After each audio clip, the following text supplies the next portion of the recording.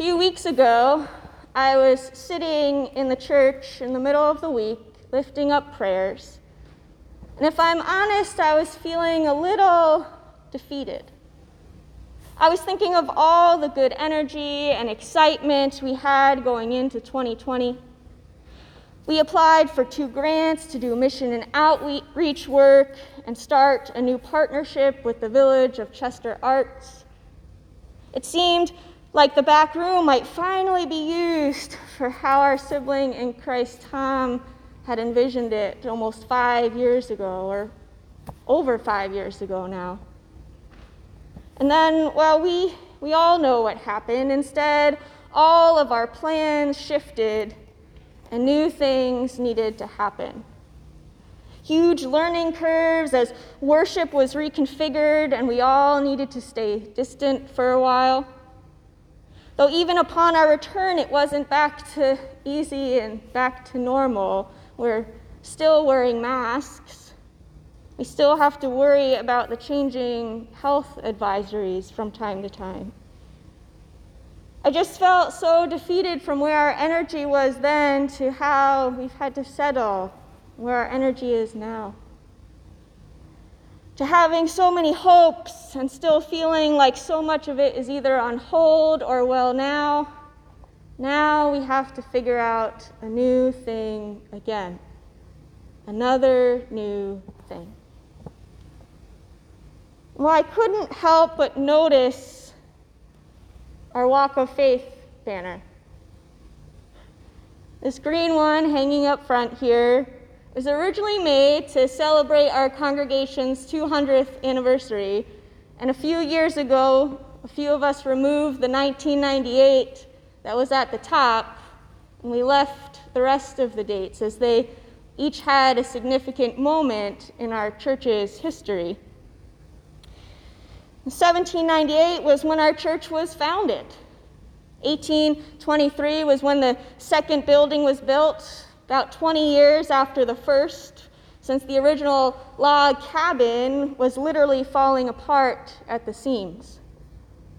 And then in 1854, when this sanctuary was built, only about 30 years after the last, and yet it seemed that our ancestors were determined that this is where we were to stay.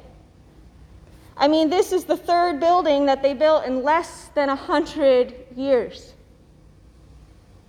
And they eventually added the stained glass, the pipe organ, the church bell, and they built the CE building.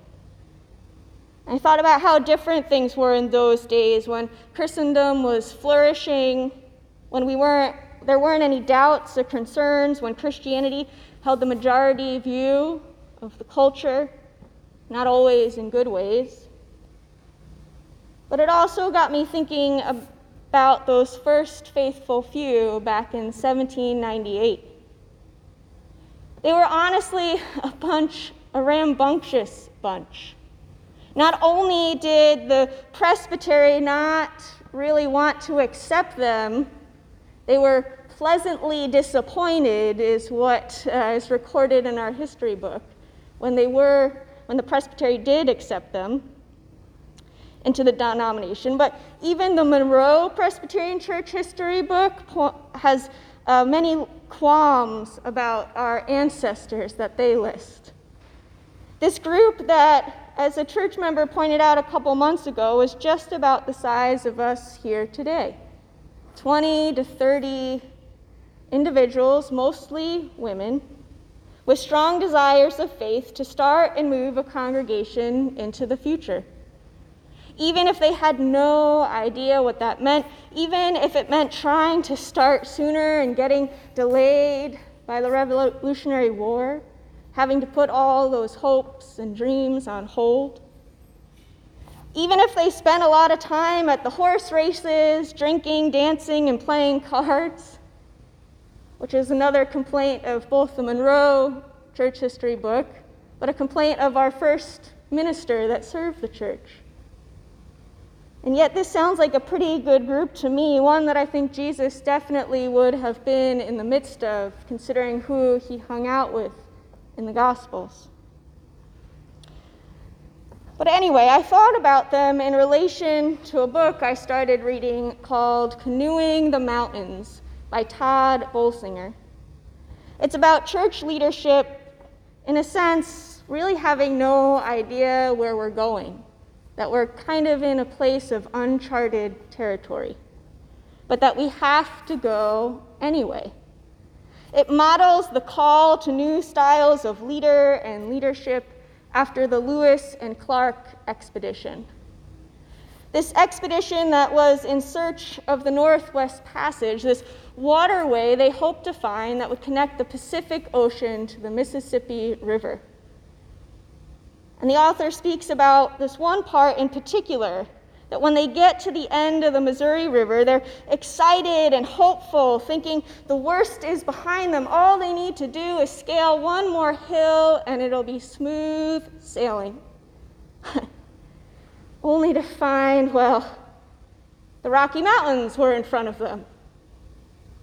So they had to make a hard decision. To decide to drop the canoes that they had with them, their primary form of navigation. These men were watermen. That's how they knew to get around. That was their mode of navigating the land, the waters. They were not mountain men, but they'd have to make the decision to drop their canoes and scale the mountains. They had to let go of everything they knew, let go just about everything they brought with them up until this point, and lean into the unknown. And I couldn't help but think perhaps that's what this rambunctious small group of faithful people did back in 1798. They didn't know exactly what was next, but they leaned into it. And maybe we too need to do the same. We need to go back to our roots, those of our founding ancestors, and perhaps even further back, to those of the first apostles.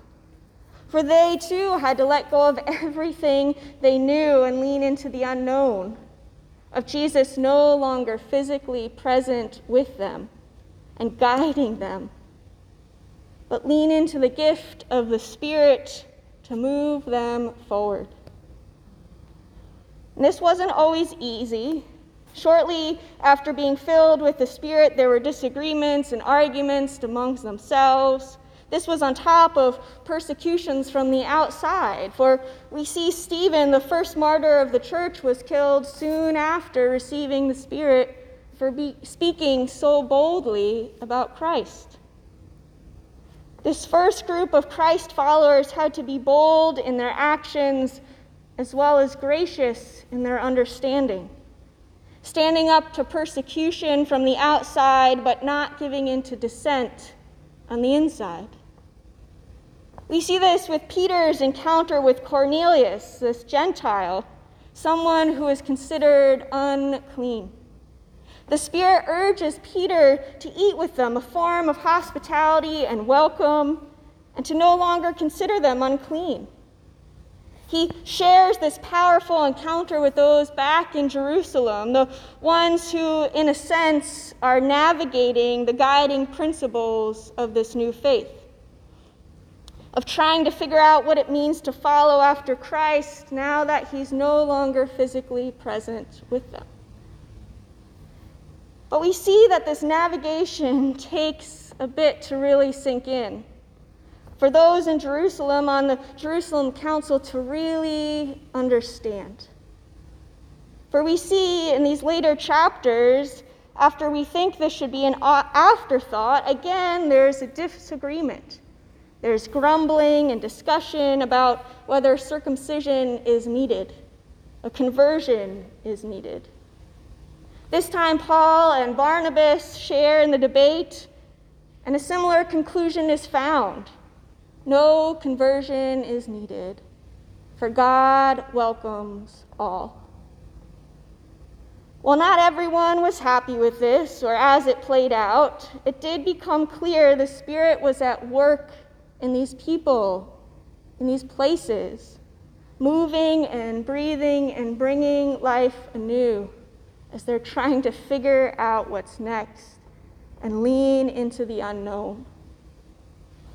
Like the apostles, like our ancestors before us here in Chester, we need to be willing to move forward into the unknown through discernment and prayer, through gracious mutual conversation, trusting that indeed the Spirit is still at work here too, moving, breathing, and bringing life anew. We need to move forward without fears of failure. For the apostles, our ancestors, didn't fear failure, but they trusted that God was still and is still working in the world. God is still working in this place. We need to trust that God works all things together for good. So the next few weeks, not next week, because that's Women's Council, World Day of Prayer, but following that, we're going to be taking a look at our ancestors, those from 1798 and those further back, 2,000 years ago. We see what the Spirit speaks through them, see what the Spirit is still speaking to us today. And in the days to come, as we begin to try to lean into this unknown, knowing we're in good company, we're certainly not the first, and we most likely won't be the last. It won't always be comfortable. Usually leaning into the unknown isn't. Not everyone may like it. Some may be afraid of what's next, but there's really only two options in life.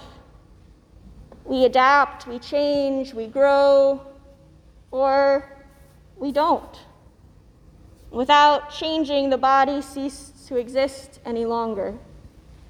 As Todd Bolsinger puts it in his book, Canoeing the Mountains, just as an organism must adapt in order to thrive in a changing environment, so organizations need to adapt in a changing world around them, without losing their core identity, their reason for being, their core values and purpose.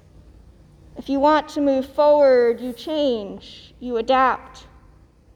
You welcome the work and the movement of the Spirit. So let us begin to move bravely into the unknown, following the footsteps of Lewis and Clark, of our ancestors in Chester before us, of the apostles of Christ. Not always knowing where we're going, but trusting that the Spirit is with us, guiding us, nudging us along every step of the way as we leave our canoes behind and lean into the unknown of scaling the mountains.